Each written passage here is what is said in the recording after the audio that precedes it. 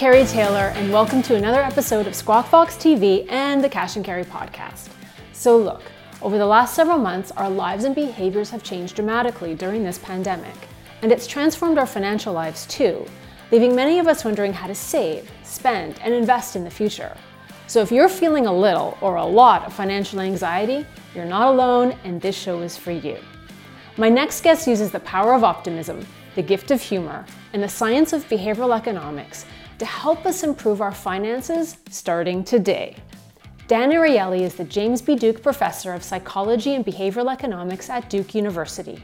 He's a world-leading behavioral economist, a renowned TED speaker, a multiple New York Times best-selling author, and he's the chief behavioral economist at Capital. So he's uniquely positioned to give us some behavioral insight on how to best manage our money during these challenging times. He's joining us from Israel. It's great to meet you, Dan. Same here. Lovely to be here. And it's a Friday night here. So I have a glass of wine. I don't know what you're drinking, but for me, it's evening. It's already okay. Oh, I approve. So I have a couple of your books here. Wow. Okay. If you keep writing at this pace, I may need a bigger house. Wow, that's very sweet. I've noticed you've done a lot of interviews while you're in Israel, and I've seen you do a lot of speeches as well. And you often explain why you have half a beard. Yes, that's a very good point. And when I don't explain half a beard, I know that people wait to the point. Like, what's the point of this half a beard? When are we going to discover what's the point? So there's no point. And as you know, many years ago, I was badly burned. Most of my body is covered with scars. My hands, most of my body. I was burned in about 70% of my body. I spent almost 3 years in hospital. It was a very dark, difficult, complex period. But as a consequence, I have scars on the right side of my face. So it looks sort of symmetrical, but it's just because how the explosion happened.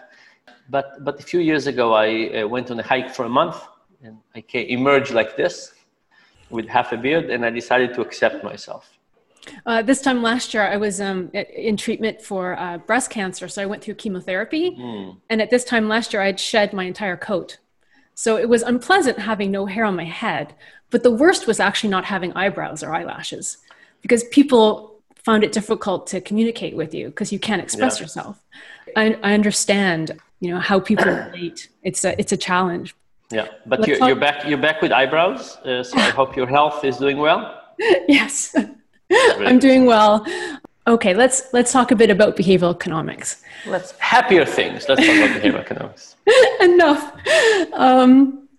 Okay, so let's improve our financial decisions. And I think it would help to know, if we're going to talk about how behavioral economics plays into this, what the difference between behavioral economics is, and how is it different from standard economics? So there's lots of ways to think about it, but I think about it in two ways. The first one is that standard economics assumes lots of things. We assume that people are rational. We assume people can think about everything. People can know anything. We have infinite computational power. We can think into the future. We have no emotions, all kind of assumptions. Behavioral economics doesn't assume anything. It just says, let's test things, right? And the second thing is that it's more of a science than religion in the following sense that, the standard science, it doesn't start with assumptions. Economics does. But if you talk about biology, there's no assumptions. All creatures are rational. We're just saying we're open to data. And from that perspective, behavioral economics is just open to data. Like, it's perfectly fine if people behave rationally. It's perfectly fine if they're not. We have no horse in the game, but we just want people to see what people do. And why is that important? It's important because social science is not just what's called descriptive. It's not just describing reality. It's also prescriptive. It's also tell us how to build the world. So imagine that you want to give instructions of how to get people not to wear masks and wash their hands and keep social distancing.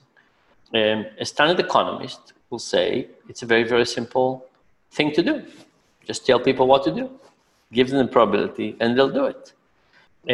A social scientist or behavioral economist will say not so easy. One of the challenges is that every time you see a person who's not wearing a mask, that person is much more salient to you than the people who are wearing a mask. And you have a hard time going to somebody and say, could you please put a mask on? I was in Eastern Europe at the beginning of the year, and somebody picked me up from the airport. Picked me up, I sit next to him, and I put my seatbelt on, and he says, why do you put your seatbelt on? Don't you trust me? And first of all, I don't trust him, but I didn't know him. But it was interesting how he took that as a sign of offense. Now, imagine that you're walking in the street and you tell to somebody, could you please put the mask on? It's a very difficult thing, right? It's as if you're telling somebody, I think you're contaminated in some way. So once you understand all these nuances, you're much better able to design something better. So standard economics makes some very simplified assumptions.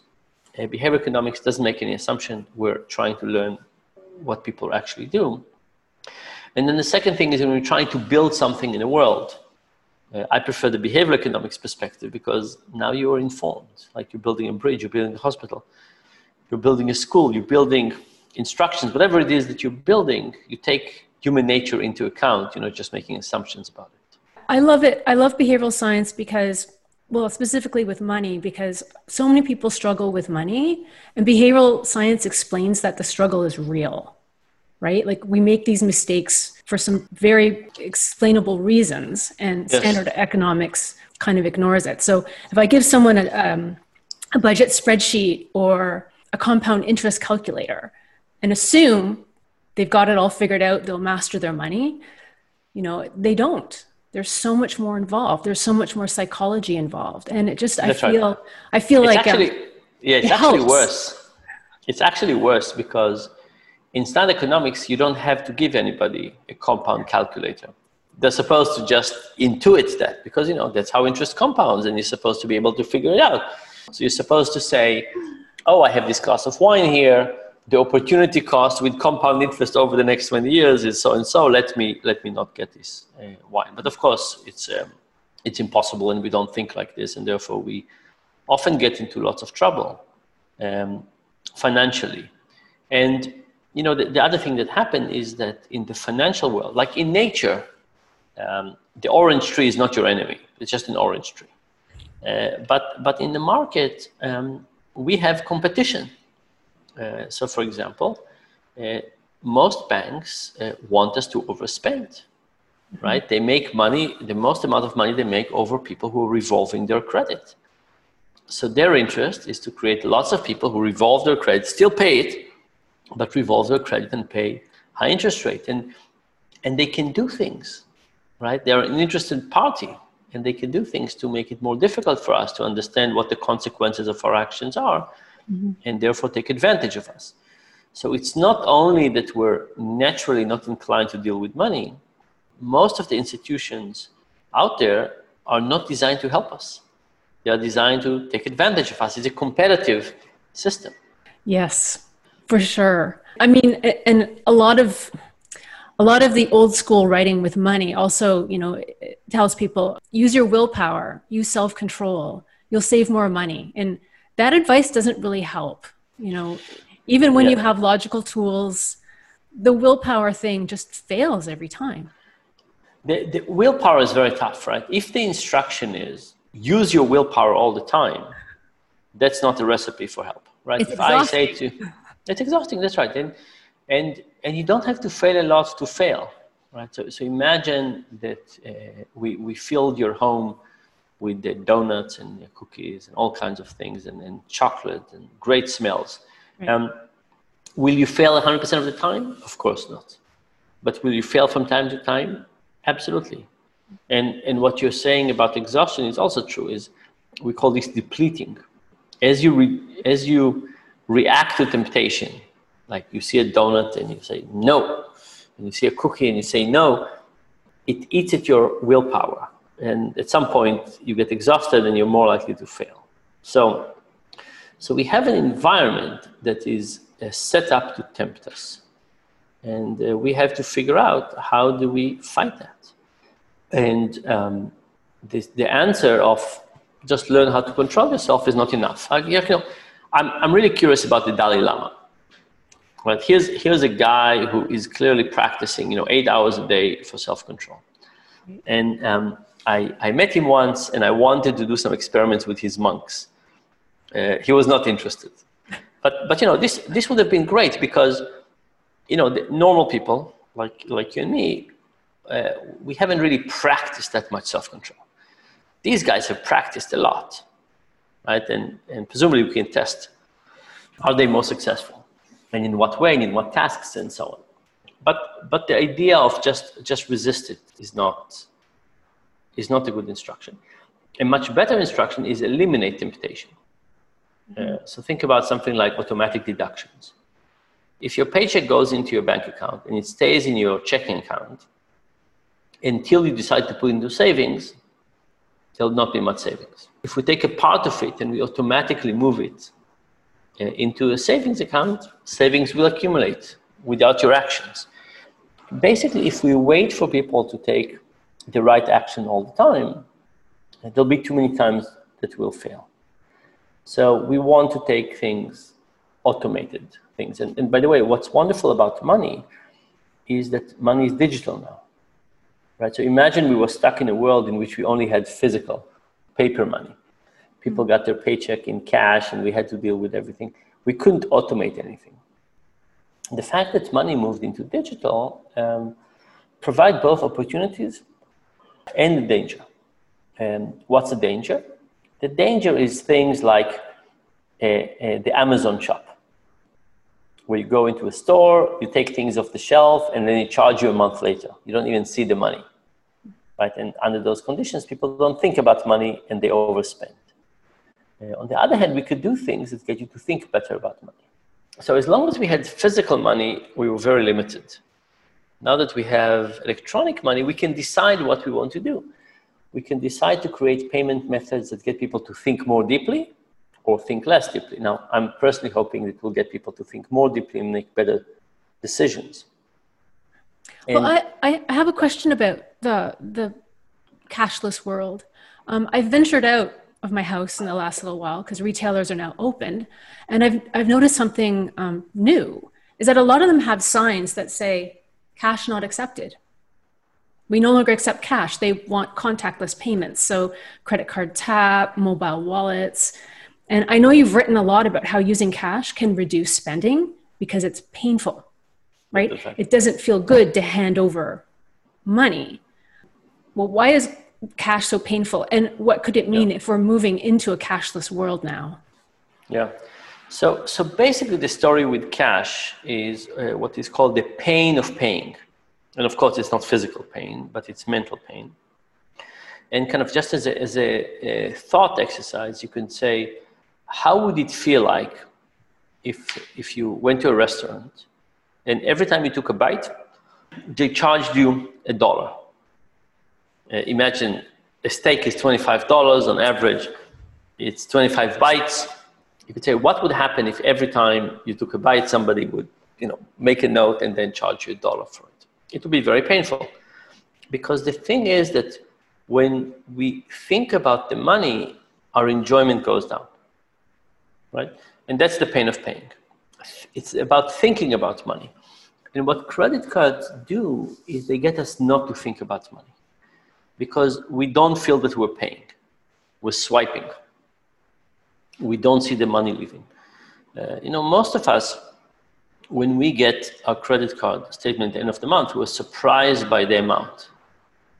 It's because we haven't really thought about all the things that go into it. They don't really register that much.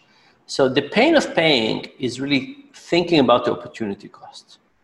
And so if I gave you an amount of money, let's say $100 a day to spend, you would see what's going on. You would see that if you buy huge lunch, you might not have money for rent or something like that if you got money every day for just a day. If you get a credit card, part of the way it works is we don't think about how much we're spending. We just spend. We don't see the opportunity cost. We don't see what we're giving up in the process. So there's no question in my mind that moving to more digital is going to get people to spend more. Now, there is a solution for that. Yes. And the solution is the prepaid debit. Right, so it's true that credit card is a mechanism to get people to spend more, but prepaid debit is better. And you mentioned Capital earlier, and Capital, they have a version of a prepaid debit card.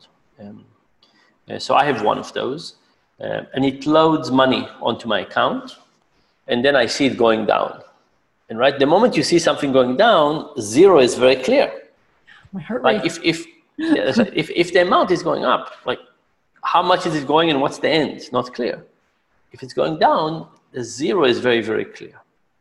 The second thing we did was we found out that it's much better to have this budget load weekly rather than monthly. Why? In my personal case, I use it for discretionary spending. That's what it's supposed to be used for. And I load $2,000 a month. But it turns out that if you load $2,000 a month and you check it, you say, oh my goodness, I'm rich. In the beginning, it looks like I have so much money for discretionary spending. People spend it too fast. If instead you break it into $500 a week, that's much better. And there's another trick. Do you load the card on Monday or on Friday? Oh, you want me to guess? Yes. I'm going to say Monday. You're right. Because the weekend I'd want to spend. That's right. So if you load on the weekend, on Friday, you spend a lot, right? You have more time on the weekend. You have more things to do. Like, actually, people think about, there's a question in retirement, like, how much money do you need in retirement?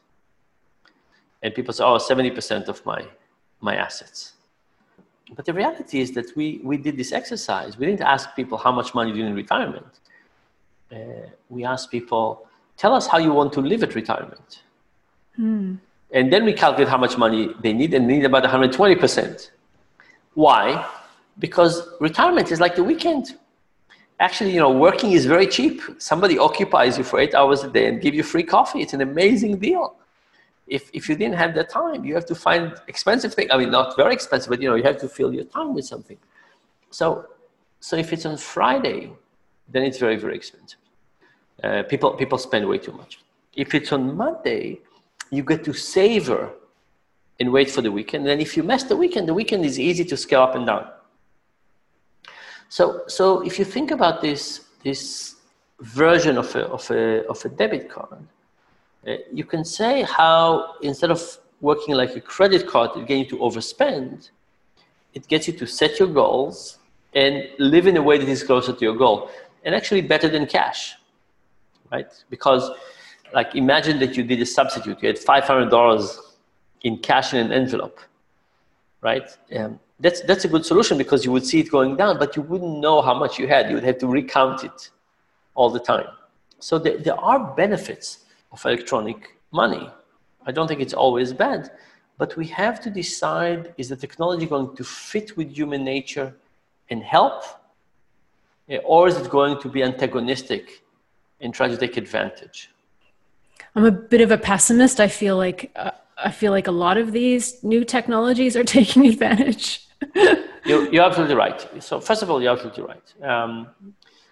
There's lots of attempts for people to take advantage. But I don't think, I'm not as a pessimist as you are, because I think a lot of it, and this is kind of an individual perspective, I think a lot of it comes from stupidity rather than evil. Okay. And I think that a lot of, even credit card companies haven't thought very carefully about what it is that they're doing. So I think, yes, there's some wishful thinking and some not paying attention. I'll tell you another story, a very different era. A few years ago, a couple of entrepreneurs came to me, and they said that they want to do a digital insurance company. I said, great. And they asked me if I want to join them. And I said, absolutely not. I don't see a reason to join the insurance company. And then they said, what could we do to make it interesting for you? And my answer was, what if it was an insurance company with no conflicts of interest? Okay, so Dan is going to be modest about this insurance company. It's called Lemonade. And with Lemonade, he's completely made over and changed the adversarial relationship with buying insurance and making claims. Lemonade is the world's first peer-to-peer insurance carrier. so funds contributed by members are shared communally.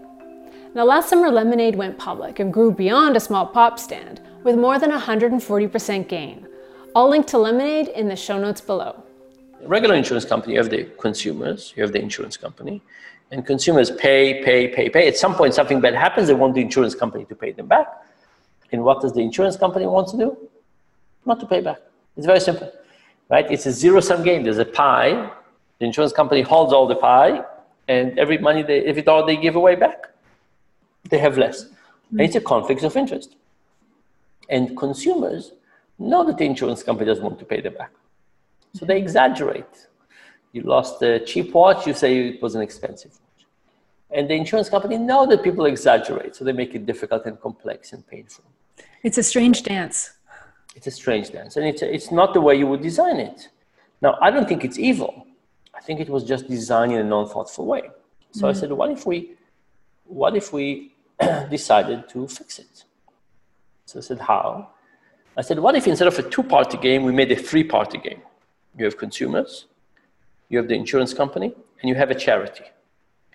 And when people join this insurance company, they pick the charity they love the most in the whole wide world. So maybe it's the World Wildlife Fund. And they pay, and the insurance company takes a fixed amount, let's say 20%. Their management is 20% of that. They put aside, and they have a pool for all the people who join under the World Wildlife Fund. And they pay people from the pool. And at the end of the year, there's money in the pool. The money doesn't go to the insurance company. It goes to the charity. Now, what it does is it makes the insurance company have no conflicts of interest. We always make 20%. There are more claims, there are less claims. We are indifferent to that. It's all the way the money is divided between consumers and the non-for-profit. And if consumers cheat us, who are they cheating? The non-for-profit. Because we always take 20%. So we started this company about 5 years ago, and lots of good things happened. And in particular, about 2 weeks after we started, we got the first interesting email from somebody. And he said, I insured my apartment with you. I reported a theft. My laptop was stolen. You paid me. Thank you. But I just realized that nobody stole my laptop. I just misplaced it. And he said, how do I return the money? Now, on that day, I called all my friends in all kinds of big insurance companies. And I asked them, how does the form look like when people pay you back? Guess what? They don't have a form. It's never happened right? before. It doesn't happen. They don't need. And we get these things happening from time to time. By the way, this company is doing well. Last week, we had an IPO. I saw Lemonade. Yeah. So we're very happy with that. And part of it is, I'm happy insurance is an important product and so on, but part of it is your pessimism, right? Partly, for me, Lemonade is so important because it shows that you can be on consumer side, right? This notion of an antagonistic financial service companies that are trying to squeeze everything out of consumers rather than provide services that are helpful, important, and so on, and make, everybody should make a decent living, but there's no reason to get into conflicts of interest or abusive relationships. So I'm hopeful. And Lemonade for me is a good example of how you basically say, let's change the rules of the game. And next, like if you ask me what's my wish list, is I want a bank. I want a bank that does the same thing. Right? I want a bank that says, we're on your side as a consumer. Right. And we're not going to be in a conflict of interest, and we're only going to serve you, and we'll charge you for it, which is fine, but we'll not be in a conflict of interest. Right. Well, why don't I just skip ahead and ask you about Capital now? Because I'm fascinated. I checked it out. So you're the chief behavioral economist at Capital. Capital is a banking and budgeting app available in the United States, and it uses behavioral finance principles to help people make better decisions with money and help improve their financial habits.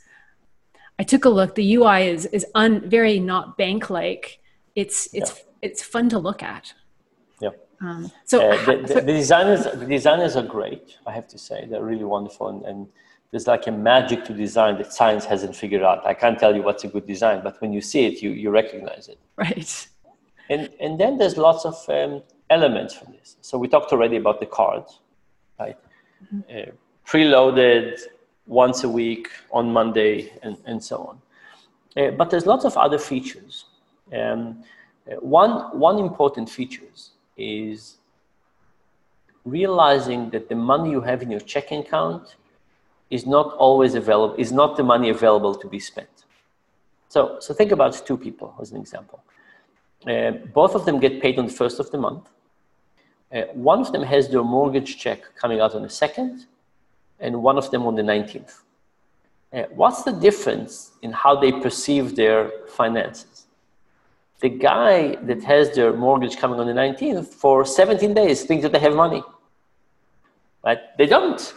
The money is being spoken for, but it just sits in your checking account. Mm-hmm. So in many ways, the checking account is like the garbage can of personal finance. It's, you have money there. Some of it is for mortgage. Some of it is to pay your insurance in 6 months. Some of it is to pay your kids' tuition. Some of it is for summer. Like, it's really not a good system. Like, you wouldn't design a checking account. Like, you wouldn't go to a company and go to the CFO and say, can you make this investment? And he would say, let me look at how much money I have in checking. Money has been labeled. In fact, the moment your salary hits, almost all of it has been labeled. Some of it more than once. But you just don't remember the labels. So one of the things that Capital does is to be more specific about those labels. And we use goals. Is this like mental accounting? That's right.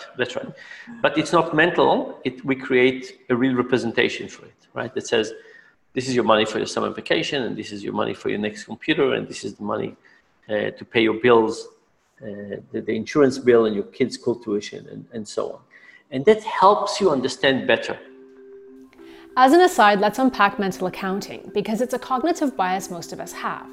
Mental accounting is our tendency to label money and put it in a specific bucket that isn't interchangeable.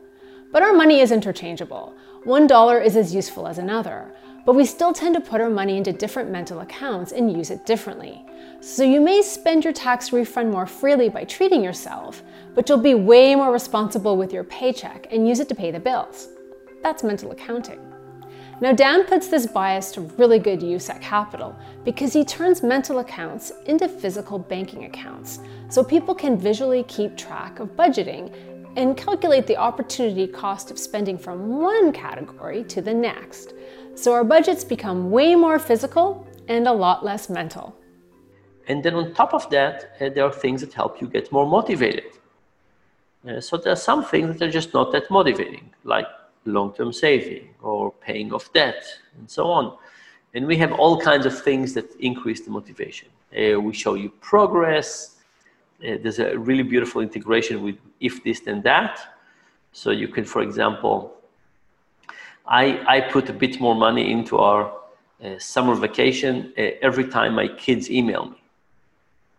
Right? So every time the kids email me, a bit more money moves into that. You could do rules that says if you walk 10,000 steps, money will go into your coffee account. I mean, there's all kinds of things to do, which is basically creating lots of opportunities to motivate ourselves.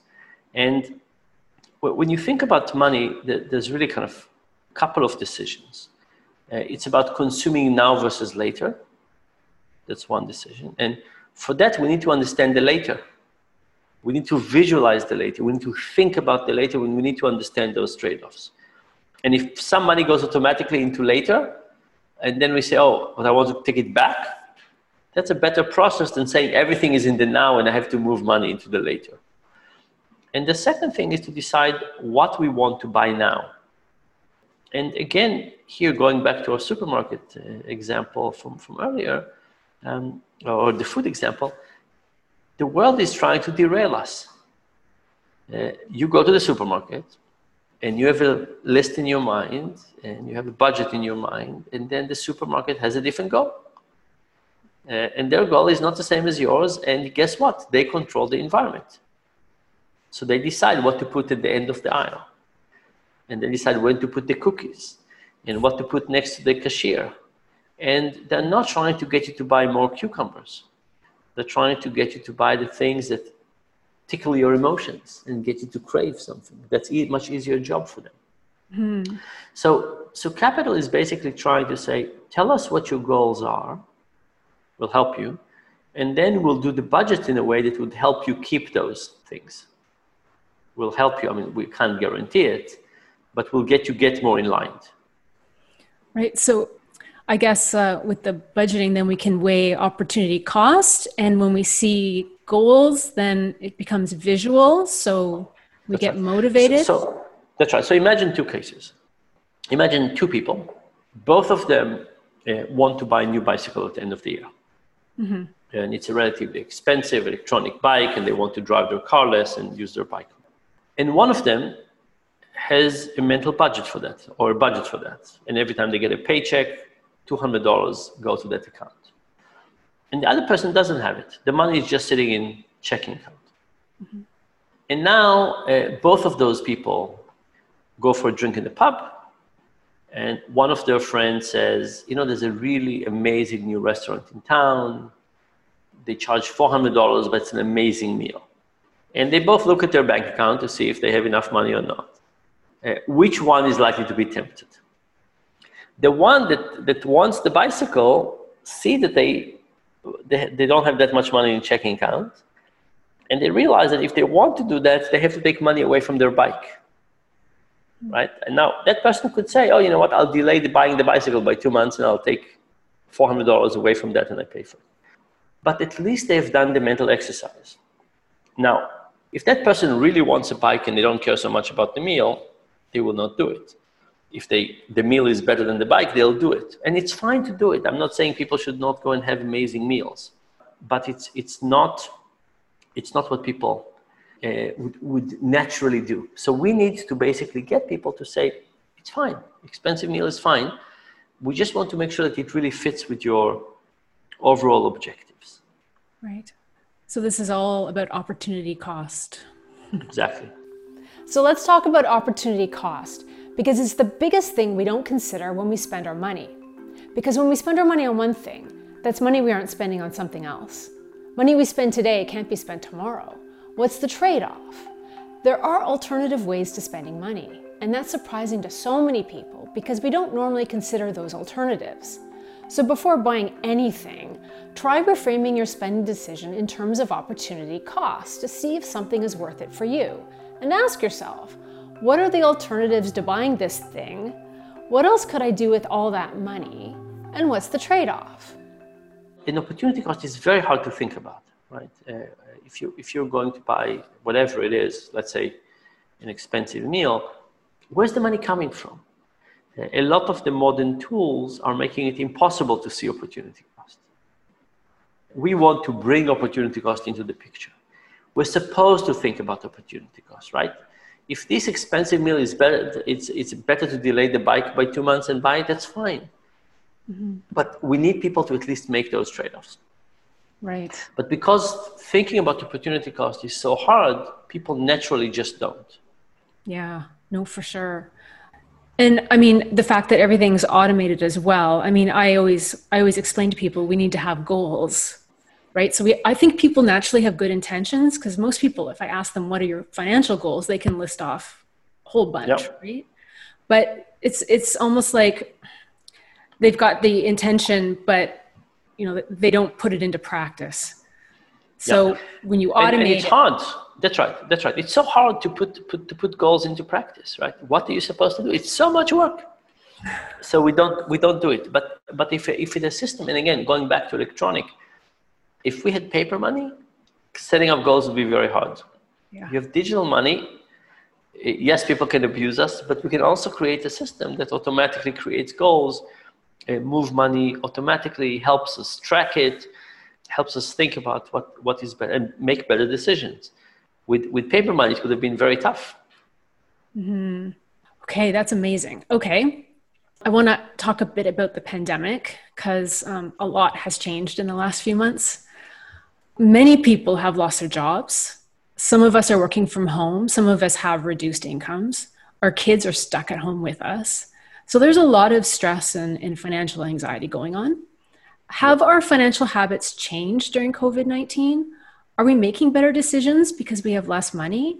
Or is the pandemic just amplifying our already messy money behaviors? What's going on?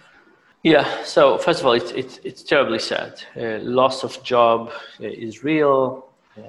Governments around the world are too slow in reacting, and the people who have money are also extra cautious. So lots of things have changed, and I think the question now is for how long will this change last? And one perspective is people are spending less, then the economy will open, and people would go back to what they were spending before. But I think there is an opportunity here, and the opportunity is to reflect on the relationship between spending money and joy. So, you've been in lockdown for a year, a bit more. Mm-hmm. And I can ask you, how much money 2 years ago did you spend on going out? And I'm not asking you to say it, but I could, right? And then I could say, and now that for the last year you haven't, how much have your quality of life changed? Now, it could be that somebody said, I moved from $1,000 a month to zero, and my life sucks. And then you say to this person, go back and spend lots of money on eating out. And it could be that people would say, you know what? I'm actually enjoying eating at home. Or once a month is sufficient. So when we come to spend money, the issue is how much joy are we getting from it and how much is it costing us? Now, if 2 years ago I came to you and I say, would you mind for 3 months not going out and then report to me how much it would change your quality of life? You would say no. But now we had this opportunity. We have been in lockdown. We don't buy clothes. I mean, lots of things are happening. And I think it's a good time to stop, reflect, and see whether there's a new balance between happiness and spending. And if there is, we need to write it down and we need to create a new budget. You see, the moment COVID is over, the pressures in the economy would want to get us to go back to the old equilibria. Mm-hmm. But maybe we don't want that. And by the way, it's not just about money. Maybe there are things we've realized about spending money with friends, maybe spend time with friends, with family, and maybe realize new things about sleep. So, it's an opportunity to say we had this terrible period, absolutely horrific in all kinds of ways. But did we learn anything about the equation of money, time, happiness? And can we somehow make decisions that would stay with us for a long time? I'll tell you just for me personally, I used to spend, I used to travel about 300 days a year. That's a lot. The last few months, zero. All of a sudden, I'm saying, you know what? There used to be days when I had a project in a slum in Africa, and I would just fly over, spend a day, land in the morning, spend 2 days in this particular slum, learn as much as I could, and take a flight back. That was lots of hours. All of a sudden, I'm thinking, are there better ways to spend my time and to learn the things I had to learn? So, in all kinds of ways, I think it's a really important opportunity to reflect. What are some of the most important financial decisions we should be making right now? Yeah. So first of all, I think we see at Capital that people are opening lots of emergency savings. And I think that being diligent about saving is incredibly important. And first of all, it gives us some sense of control in this period where we have so little control over our lives. It gives us some resemblance of control. Here, I'm putting money into savings. I'm putting money into savings. So I think we have to do that. We have to create a rainy day. None of us know what exactly will happen to the economy and our job and so on. We have to also figure out what we can cut on spending. And I think we all need two plans. We need a plan for now to say, let me cut spending right now in the following things. But we also need to have a plan just in case things get worse. You can say, okay, if my income is get cut by more than 20%, what will I do? rather than wait for that to happen, we should plan. So I think savings, reduce spending now, and the plan for later is important. Also, there are all kinds of things to trim. In the US, lots of people have storage units, right? So you had all this stuff that you accumulated over a long time. You didn't have enough space at home. You rent space outside. Maybe it's time to let go on those. And then the other thing is, there is unemployment now, and there'll be more unemployment. And brushing up on skills. And the kind of, imagine a few scenarios. Scenario one is the whole company closes. Scenario two, there are layoffs, and some people are let go and some people are not. Improving our human capital is incredibly important, right? So it's going to be tough. It's going to be tough in the next phase of looking for a job. And we all need to kind of figure out what we need to brush on, improve, and so on, to be relevant to the workplace. Yeah, for sure. I feel like I'm always in school. Okay, one last question. The stock market moves a lot. It's really uncomfortable when we see our retirement savings take a plunge. And I get a lot of email from readers who want my advice on timing the market. They want to buy the dip. And yes. I tell them, I don't know the dip. I'm not clairvoyant. So it's a struggle to explain this, but should people even be looking at their portfolios right now? No. There was a study by Fidelity a few years ago, and they found that the people who did the best long-term investing are people who died, right? Because they did not do anything in their portfolio. And the reality is, what happened is, if you're trying to time the market, you can't be smarter than everybody else. It just doesn't work. So my sense is the best strategy for most people. So in the stock market in general, some generalization. There are people who are experts. And the people who are experts should go ahead and time the market and do what they want in the team. Then there are people like me who basically say, I'm just an average Joe. I don't know anything more than other people. I don't have a unique perspective. And for me, it's kind of, I want some money in cash in case something bad happens, and the rest of it, I have no idea.